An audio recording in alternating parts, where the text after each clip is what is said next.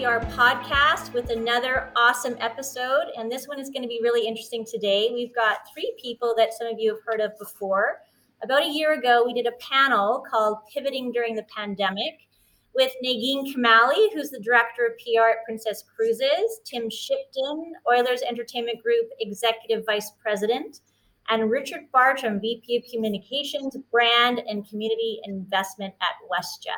The four of us had a chance to chat almost 18 months ago about what do you do at the onset of a pandemic and how do you pivot in the communications world.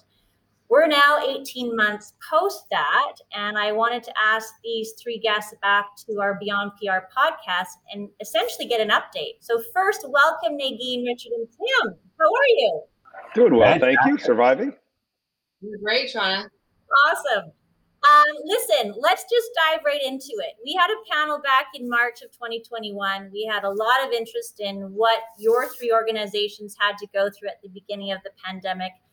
A lot has changed.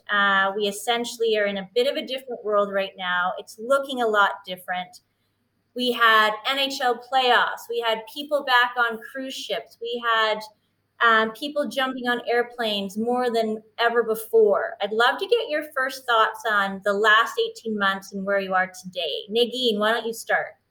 Sure. I think when we spoke last, we had not restarted operations yet. We started back in July of 2021 with literally an act of U.S. Congress. The Alaska delegation worked with President Biden in the United States to sign a bypass of a old 1800 Jones Act that unfortunately for those Canadians that are listening bypassed Canada so that we could actually sail to Alaska for that season in 2021 because that Jones Act was an old maritime law that required us to stop in a foreign port. And at the time in 2021, Canada was not allowing cruise ships to enter its waters. So the Alaska delegation was vying for its economy and asked President Biden to waive that act. And we did that for that season. And we restarted operations with our first ship in July. And we're now back. We have 2 more ships left for restart for our full fleet. So out of our 15 ships, 13 ships are back. We're sailing in Alaska right now, visiting Canadian waters in Victoria and Vancouver. And we are sailing in Europe and in Mexico. And we are excited to be offering our great princess vacations to people all over the world. I remember getting a text from you saying, Shauna, what's with your government and not letting us in your waters? But I understand that. So that bypass is really interesting for sure. Richard, of course, the ongoing news in the airline industry, are you where you thought you would be 18 months after we last chatted? Oh man, great question, but I have no idea if where we would have thought we would have been because things seem to be changing by the day, and everything from if you look at last summer, we would have been selling, or last fall, we would have been selling tickets into this summer when jet fuel is, I don't know, 60, 70 cents a liter. And of course, now those people are traveling when jet fuel is $1.60 or $1.50 a liter. So just when we thought, okay, this is actually going to start to get a little bit better, fuel pricing for us spiked while people were coming back. And I think the biggest challenge probably that we didn't foresee, and it's not just simply relegated to the airline industry, is just such a tight labor market coming out of the pandemic, and we saw that not only within the airline space, but even more so into the ecosystem that supports the airline space. So if you're looking at the CATSA members, the security people who do security details at each of the airports across the country, or if you look at Canadian Border Services processing people, so that for us was an absolute mess where people were waiting hours and missing connections simply because there weren't enough people around to do the work. And so we're still struggling with that right now. And it really does demonstrate that as much as you want to look at the airline as being the big piece of what takes place, it requires the entire orchestra, if you will, to play together on time and in harmony. And then, of course, my favorite team in the NHL, the Oilers. I remember when we chatted last, it was the bubble concept. And then I remember, Tim, the Oilers being one of the first teams to come out with that vaccine passport for everyone to come into the arena. and then this amazing high of the playoffs this season. So talk to me about that kind of emotional craziness that you went through from last year till now. Well, the first thing I'll tell Richard is that my last WestJet flight was on time, which is very much appreciated. You can put it in the win column. There we go. I love it. Exactly. Yeah, it's interesting just reflecting on what's transpired since we were last together. So March of 21, we were concluding the All Canadian Division season, which was transacted in front of no fans, empty buildings, and then we transitioned to the off season. The 21-22 season, optimism coming into the year about things getting back to normal. And the big thing really that hit us was that the lasting impacts of the pandemic weren't over, right? And so we faced 50% attendance, no food and beverage in our building, which really devastated the bottom line, created a bit of a hangover effect into the season. And so we were coming out of 2 years of significant losses, very turbulent times. And December 21 really was our darkest moment in the pandemic, because all of that optimism about, okay, just work with the government, embrace these restrictions for the public good. Eventually you'll be in a position where you can get past it and get back to business. And it kind of hit us in the gut, really set us back. And so we got past it. Thank goodness. We had some very difficult conversations as a management group, bleeding red ink as an organization about, okay, are we going to have to bring in contingency planning yet again after having to go through, all the really challenging conversations with our staff and customers. And so thankfully we did stick with it, and things turned fairly quickly. And really the playoff run that the Oilers went through this past season just came really like a blessing from the sky at a time when the organization needed it. And really, I think when the public needed it, something to really latch on to, bring people together once again, and have something positive to look forward to in the backdrop of such bad news. So a real roller coaster, Shauna, but thankfully we got through it. So if you could say one thing to yourself back in March 2021, knowing what you know now, what would you say? What advice would you give yourself? Go ahead, Negin. No, I was going to say just hang tight and continue to do what you're doing best, and you'll make it through. What were you going to stockpile, Tim? Oh, I was going to say stockpile more red wine, because that's one of the things that got me through the pandemic. But no, I think to Negin's point, really some of those moments of resilience, and you can say you're going to stick to a plan, and you can say that you are a resilient organization, but the pandemic, and definitely the back half of the pandemic, where we're dealing with just less capacity through challenges to the bottom line, right? The viability of the business. So to be able to stick with your employees, make that commitment, that's what got us through. Would have been easy to, I could see a different path, and I'm sure glad that we didn't go down that path, that we did stick with it, and thankfully, got through the worst of it. I think I would have liked to have told myself that it is going to be a marathon. And as much as, I remember looking back at notes that I took that first spring and jotting down notes in terms of what our plans were for September.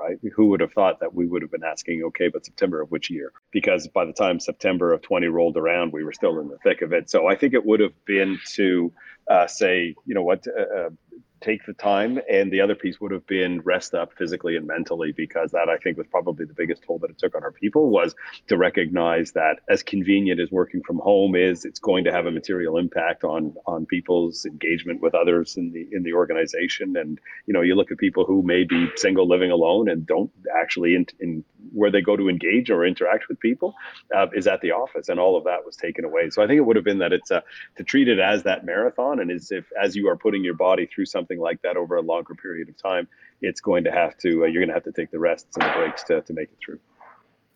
So before we talk about some good news and what's happening now with each of your organizations. I'd love to hear, like, obviously things are going back to business as usual. And I say air quotes when I say that, but we have to also look at learnings from the past. So is there anything that your organizations are doing differently now based on what we've learned over the last 24 months?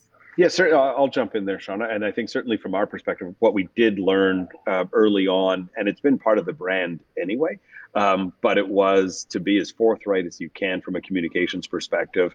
And that has served us well and continues to serve us well today. So even as you get into the first few months and it was uncertain in terms of the transmissibility and people wanted to know who was sitting in what row and was there an affected person or infected person on my flight. And so we decided, I believe we were the only airline in Canada, one of the few around the world, that was posting every single flight to the website to say that on this particular flight, there would have been this many individuals. And so we've used that going forward so that people can understand what's going on with their flights in terms of on-time performance, in terms of missed bag ratio. Because if you look at the media, you would think that every second bag is somehow going astray, and the reality is our missed bag ratio, and that is not the bag was lost; it just didn't get on your flight. But our missed bag ratio is sitting at about 11 per thousand right now. So flipped around, that's 989 of every 1,000 bags is actually getting on the flight with you. And yet, to read the news, you wouldn't expect that to be the case. So we are being as forthright as we can from a communications perspective, and just letting the facts speak for themselves. We are now number 3 for on-time performance in North America, but everybody is still holding on to those stories of, well, it's an absolute misery to travel right now, and a lot of that has largely moved through. And so we want to be reminding people of that, and they can go look on our website at any time to get the most up-to-date information. You've always been very transparent, though. I think I saw a LinkedIn post today about your operational performance and just always being open with that. So that hasn't technically changed. That has changed in that how we were forthright in terms of what we were communicating as it relates to the pandemic, and this is now pieces that have been added since then. So that has been something that has been true to the brand. So not a surprise that we did do it, but it's something that has served us well. Got it. Negin, what about Princess? What's interesting about the cruise industry and, Princess's part of that is that world events and crisis is always we've reacted to it. And because we have movable assets, we're able to change course, if you will. And so, I think we all also had we talked about oil prices earlier. So not only were we dealing with the pandemic, but those oil prices were related to a war, right? That war was a world event that was another issue that happened in the middle of the pandemic that all of us had to deal with, whether it related to economics or for us, it had to deal with itineraries. We have Baltic sailings that sail into parts of Russia. So we had to change those itineraries and move those ships into other parts of the world. So that's always been a part of the dynamics of our industry. And, that continues to always be something that our executive team and our commercial team deal with. But, I think the constant change is what we are continually going to be used to, and we'll be used to moving forward. Is that change and uncertainty is part of the norm. Tim. Yeah, I would reiterate Negin's comments that I think certainly our organization, I think high performing organizations actually got better through the pandemic. The ability to deal with crisis and change in the business, what we maybe thought were challenging times or crisis pre-pandemic, really paled in comparison to what we had to go through, and again, making tough business decisions and really sticking together as a team. So I really think that getting through it, we're a stronger organization. It certainly has required all of us to prioritize where you place value as an organization, where you're going to invest in areas that you're going to choose to, by virtue of not having the same capacity as you did pre-pandemic, exit business. And so I look at where we're at today. We use the pandemic to, I think, get stronger as a management team, maybe be forced in some cases, but really willingly collaborate more deeply with different units within the organization that maybe didn't have sort of historical opportunities to do that. You're just forced to do that. And then the staff, I would say that the team that we worked with and got us through the pandemic really has created, I would say, an updated and amended culture as an organization. And you sure know who you can rely on, the people that will be there day in, day out, consistency, reliability, who can deal with changing expectations. And so, I mean, would I want to go through it again? No, but are we a stronger organization for it? We sure are. So thinking through, going through the pandemic, we get this green light that full capacity can come back. I'd like to hear, I think first from you, Tim, the first home game where you had access to full capacity. Walk me through that and how emotional or how interesting or how crazy that was for you. Yeah, for us, it was a unique set of circumstances because although we had a great season on the ice, making it to the conference finals, there were some bumps along the way. We talked about some of the pandemic restrictions.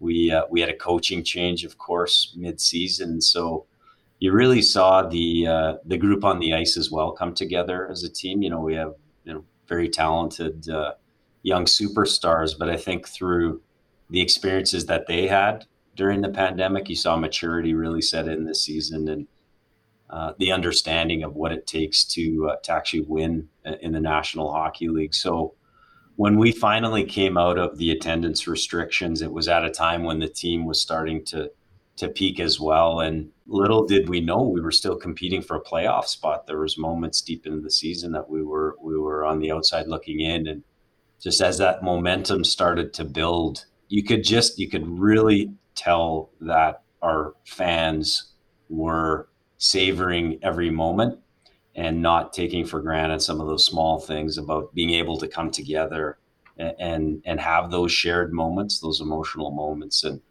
again, it culminated, of course, in the playoffs. We had the big Battle of Alberta, the first in 30 years. And just what we saw was there was so much pent up demand, as I said, to come back together. And people really responded in a positive way. We didn't know, again, if people would behave after being kind of cooped up in their basements for so long, but at the end of the day, and it was just such an incredible run. I'm still waiting for these McDavid and Draisaitl highlights. You can show them at any time. There's too many to count. Too many to count, exactly. Too many. Richard and Negin, I can't imagine how busy it must have been when travel began to open up much more broadly. Can you speak to your experience, each of you, on like full capacity cruises, planes just taking off one after the other? I'd love to hear your experience. So every ship that restarted was a celebration, and we used it as an opportunity to really celebrate the guests that were coming on board and each of our teammates that were coming back to work. So we had ribbon cutting ceremonies that really celebrated each of those ships that came back. And it was really an emotional moment for, all of these teammates that were, out of work for so long, that were able to serve the guests, that really were excited to be back, to be able to serve those guests that were on board those ships. And that happened with each and every ship that came back. I mean, for many of these industries and the passion that everybody has for flying and for sports, there's passion within cruise. We had in Australia, which reopened, less than 2 months ago, we had a couple who had booked 56 back-to-back cruises. They were sailing for the next 2 years. So the people are passionate about cruising, and they missed it, and they wanted to be back. And you saw that in, people that were back on board, and that's what we were excited to see as well. Don't you have a term for them? What are they called? No, just passionate cruisers. Oh, I thought there was some kind of term that you called them, because I really wanted to ask, with cruise ships being, again, more isolated, more confined, were you going to have that demand and that interest? And it sounds like you are. There is. Traditionally, 50% of cruisers are repeat cruisers. So that's where the bulk of our guests come from. And so they came back and they wanted to come back on board, and they missed that experience. Awesome. What about you, Richard? Yeah, it was exciting to see everybody want to get back and traveling. And you saw that we had originally announced that we would have been flying, for example, from Calgary to Rome, Italy, nonstop, and we would have announced it and started selling those seats for summer of 2020, and ended up never flying that particular route. So that did come back this summer. So to see just how excited people were to see that route finally come back, and it's been tremendously convenient for everybody in Western Canada and in fact the Western US to be able to connect through Calgary. So those flights all summer were chock-a-block full. And the same thing with the majority of our flights to Europe. It was difficult to get a seat. The challenge for us is still, though, we remain one of only a handful of countries in the world where you are required to wear a mask on board the aircraft. And so even if you are on an American carrier flying, let's say, Houston to Calgary, you don't need to wear a mask. But if you are on WestJet flying from Houston to Calgary, you're required to wear a mask. And each one of these little pieces that are, however you want to define it, but it is some measure of a restriction, impedes in some fashion the demand for air travel. And so to be one of the only ones that have that in place is still quite frustrating. And now we see, for example, I flew today from Calgary to Toronto. Calgary on the ground side of the airport does not have a mask requirement, but Toronto does. And so people are tremendously confused, and they're super excited to travel again into that joy of connection. And that's what we are in the business of. And so that has been, I think, tremendously meaningful for people to be able to reconnect all our guests once again. But just with some of the labor challenges we've been faced with, where planes have been stuck on the ground for hours, or bags aren't getting through, or customs halls are all jammed. All of those pieces have people thinking, well, maybe not this year. And so the faster we can remove those remaining impediments and get people moving again, the better off we're all going to be, I think.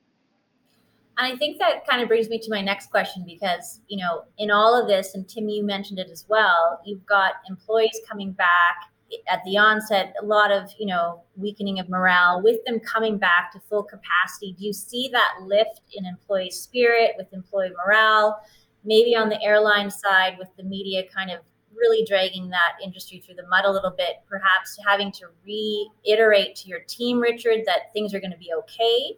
Or are you feeling that really good spirit right now anyways? Are people happy to be back, or was it really quick and now it's back to normal, if you will? Well, I think what's interesting for us is you look at the men and women who were working for us right through, and you could almost be forgiven for thinking they might be wearing a cape under that uniform, because through the thick of it, they were there where there was a lot of uncertainty and a lack of understanding about the virus itself. And then as people started to travel more, and now you're surrounded by people, they were there through the thick and thin. And so they are, I think, very excited to see the light at the end of the tunnel. And then we did have a fair number of our employees who had been laid off for a period of time, tremendously passionate about the industry. And so to see them come back and to start to fly once again, you could really see that mood swing. But again, the challenge for us now is that ecosystem. I'll give you a quick stat just by way of example, where flying into Toronto, every once in a while, the customs hall is going to get full, such that the airline may ask you to wait on the plane for a period of time until you can actually start to stream some people out.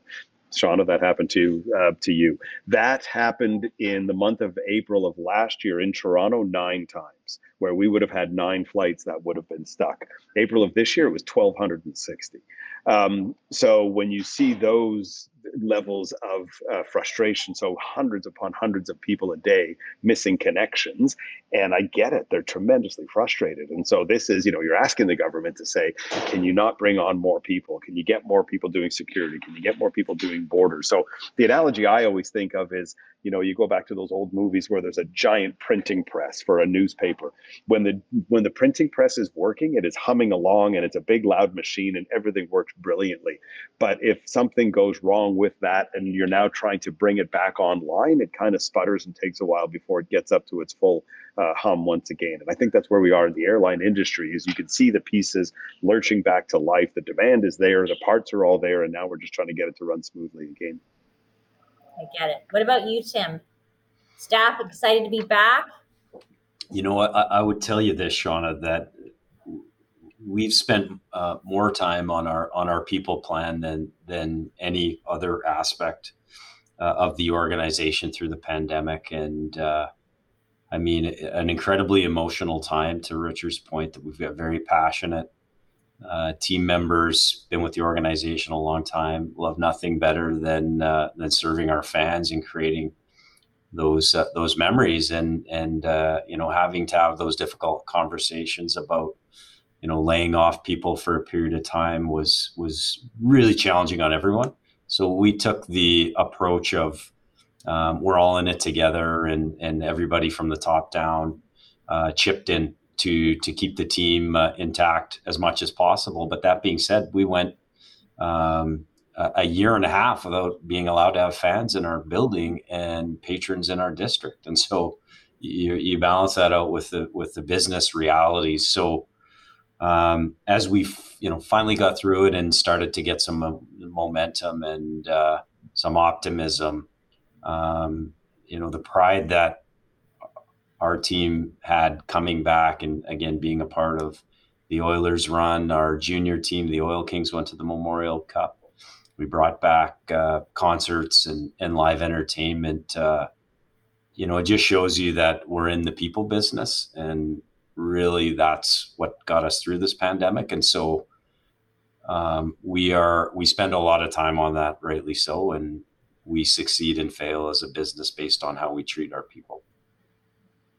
I would imagine similar, Negin, but maybe just give me some highlights. Yeah, I mean, we have two sets of, which I think we touched upon on the last panel, two different sets of employees, right? We have the employees on board our ships, who are thrilled to be back, and we have also the need for more teammates on board from a staffing perspective, and then we have our shoreside employees on the West Coast. We are actually still all remote, which about 75% of our employees in California, we have offices in Seattle and Los Angeles area, have requested to continue to work remote, and it's been working really, really well. I actually get to go on board our ships in the port of Los Angeles more frequently than I have been, which is actually, I think, more of a benefit.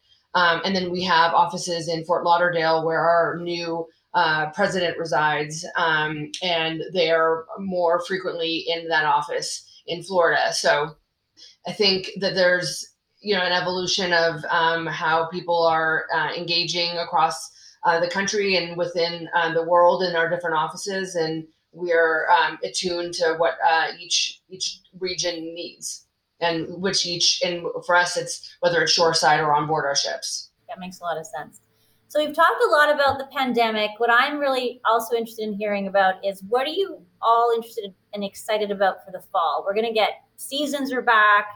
Winters are getting cold up here in Canada, Negin. People are going to want to go cruising or flying somewhere warm. What's really getting you excited about the fall in each of your roles? Well, it's about 100 degrees here in Los Angeles. So if you're getting cold there, it's like a huge heat wave here. But I will say there's two hugely exciting things happening within Princess.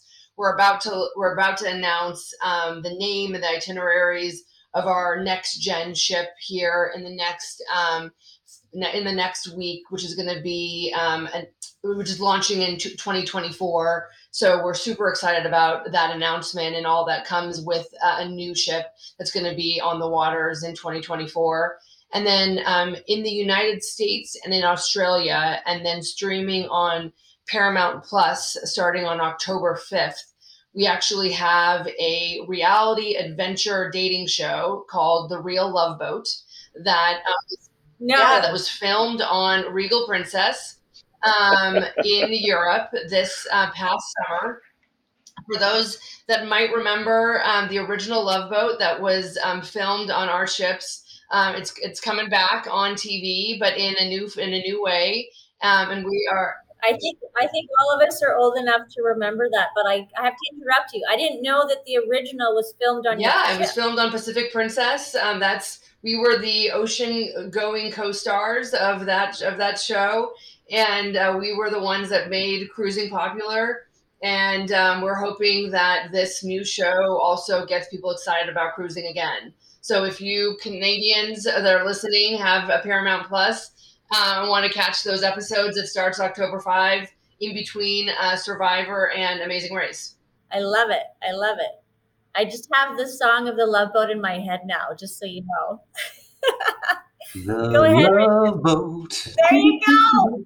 I'm trying to figure out who sang that originally. I don't know who that would have been. Jack Johnson. Yes. All right.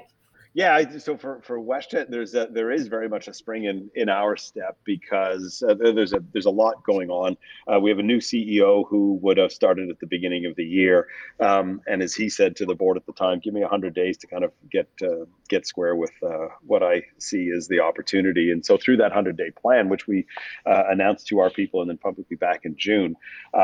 A revisit to our strategy and how we want to show up and how we want to compete. And so that I see the early stages has our WestJetters certainly excited as we start to refocus our efforts into almost going back old school to that leisure airline and that low cost airline that we had been. So a renewed effort to be that with, of course, the modern twist, given we have wide body aircraft flying internationally. So that's very exciting for us.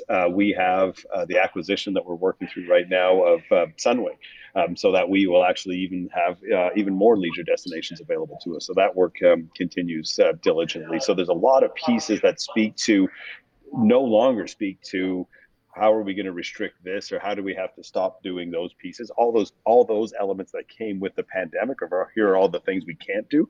We've moved through this summer into here's all the things we can do and all the pieces that are coming up that are going to make us a stronger and better airline for our people and for our guests. And then for me, I'm excited because I'm retiring at the end of the month. So that's an exciting one for me. So that after 17 years at WestJet, it's time for some others to have some fun with the brand. And so I'm certainly looking forward to that. But it's been just an absolute privilege to do the work that I have done for 17 years. And I'm looking forward to putting my feet up and seeing what the rest of them are going to come up with.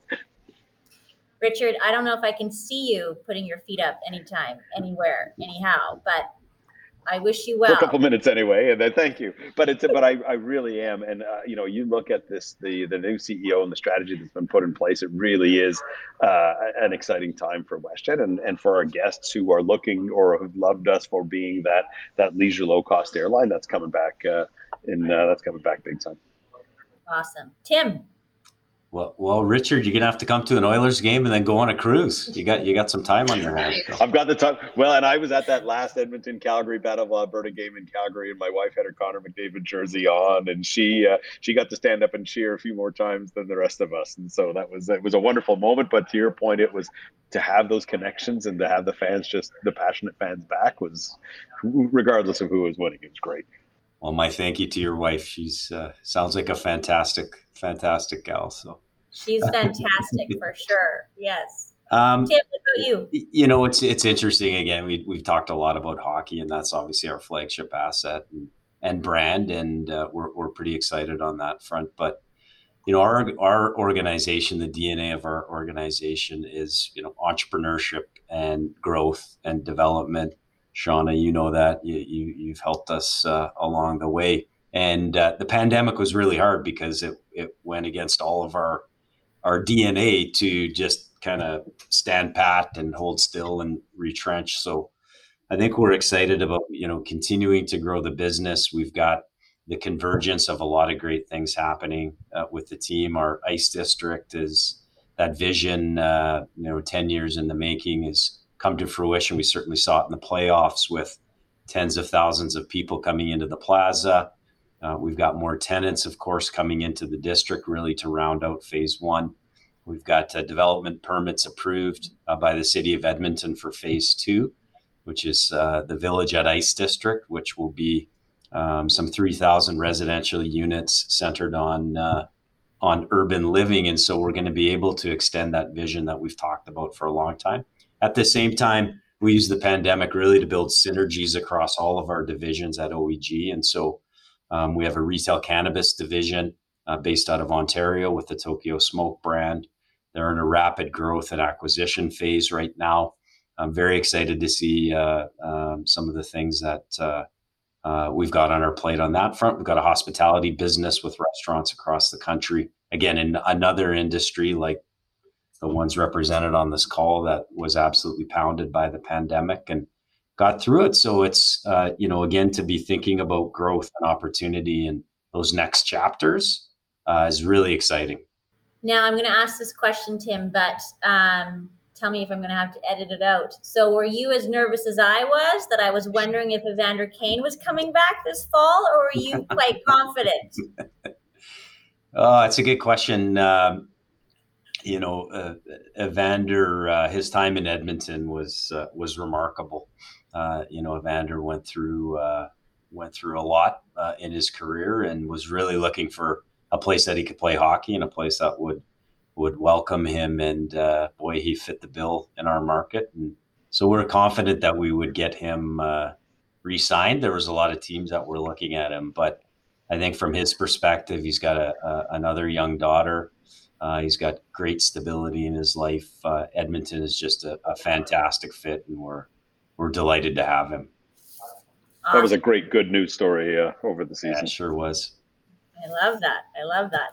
So just to wrap up, I think one of the last questions I'd love to ask all three of you is, looking back over the last 24 months, you each likely took away experiences working in all of these dynamic industries, communications teams that you work with. And if there's one thing that you would take away from the last 24 months, what would that be? Well, yeah, I'll jump in. Just, I think a short answer is maybe more a macro view. But the world that we operate in right now is incredibly polarized and volatile. It's like I've never seen it before, that there's just so much division, it seems, in society right now. And so companies operating in this environment, we're all challenged by some of these new lenses and this new polarization. And so we have to deal with things differently. I think the expectations on companies to walk the talk as it relates to things like diversity and inclusion and being a force of good, not just delivering on either quarterly results or bottom line numbers. So the world that we operate in is more and more complex with more polarization. And so I just look at the communications team that I work with and the products that they have to put out and the scrutiny that they're under every single day. We are literally in a world where one mistake on a press release or a campaign can not just sink an individual person; it can sink an entire company. So I think the pressure that communications professionals work under nowadays is as high as it's ever been. But then the value as well, to me, is as high as it's ever been, because the need to be able to tell a really articulate story that people can buy into and have trust is all important nowadays. And so I think that's probably been the big thing, that although there is, again, those challenges, that certainly seen my team and many other teams rise to the occasion. Really good point. Nadine. I think that a lot of the success of traversing the crisis had to do with weaving the various organizational departments and working together as like a unified team. And it was not one person that stood out as the sole succeeder of the succeeder of the organization. Like whether it was our medical team or our hotel operations or communications or marketing, like we all worked together as one, and that really was what took us through that difficult time. And if you can take that operating principle and use it in the work you do moving forward, I think you can really drive a really successful organization. I appreciate that. Richard.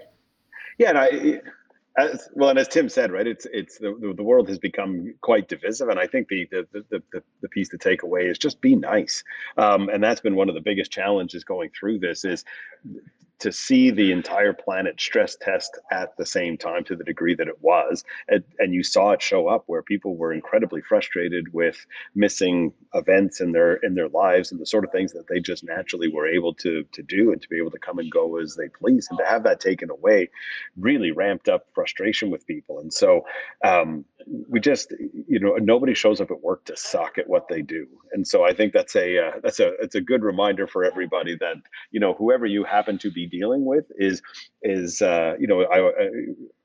I often speak in analogies, apparently, but I go back to Apollo 13, right? Somebody has just dumped onto the desk. Here are all the pieces that you have to solve a particular problem.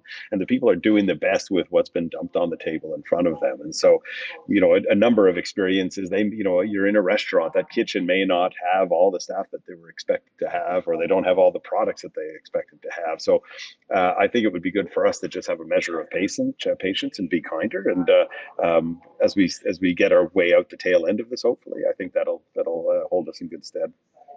Thank you, Richard. Well, listen, I appreciate all of your time. I think one of the last questions I have for Richard is, if you're retiring and you've been in the tourism industry for so long, what is on your bucket list and where do you want to go? Everywhere. I mean, and that's one of the lovely things about working for an airline is that if you're lucky enough to have been there for a period of time, you get to keep going with your flight benefits and retirement. So it's a bit of a blank page for me, and I'll do some volunteering and some consulting. I'm on the board of Tourism Calgary, and so I turn my attention. That's one of the things that I'm really excited about, is how do you now start to get people to recognize that the world is your oyster once again, as markets and routes start to open up, and getting more people to come visit us. And so that's I think an exciting piece for me. But I don't have any. There's no bucket list per se. I just I almost just want to take a dart and a map and throw it and see what happens. Well, there are cruises that you can certainly look at. Just saying. You got a friend. Well, and it's. And I feel for Negin, because that was the exact same question I just asked her that we get asked all the time. So we're coming out of this pandemic bloodied and bruised, and the first thing everybody asks is, are there any seat sales available? And I fell into it right there at the beginning of this. So my apologies. I can go and pay detail and see if I can't help move this forward. I appreciate it. I really do. Thank you guys so much for your time. I did promise Negin I would ask this last question, because she's like, can you just ask us a fun question? So the question is, what's your favorite ice cream flavor? Go ahead, Negin. Mine's coffee chip. Coffee chip. Nice. Richard. If it's a really good ice cream, it's vanilla all the way. It's got to be vanilla. Okay. And Shipton. Well, my children would say bubble gum, but I find that kind of revolting. But I mean, young kids like sugar. So. What's the best ice cream shop in Calgary? Oh, there's a few. Village, I would say. Hey, Richard? I throw out Amato Gelato too. Okay. There's a place in Edmonton called Paw Peterson's. It's been around for like 50 years, and it's got the best, like rum raisin or tiger tail. Now we're talking. Oh my gosh! Now that is living. I love it. Well, listen, I appreciate your time, everyone. Thank you so much for joining. And who knows, maybe we'll be on a cruise together someday. We'll welcome you all on board. Thanks so much to our awesome guest today. Thanks to our listeners. And don't forget to subscribe wherever you listen to podcasts.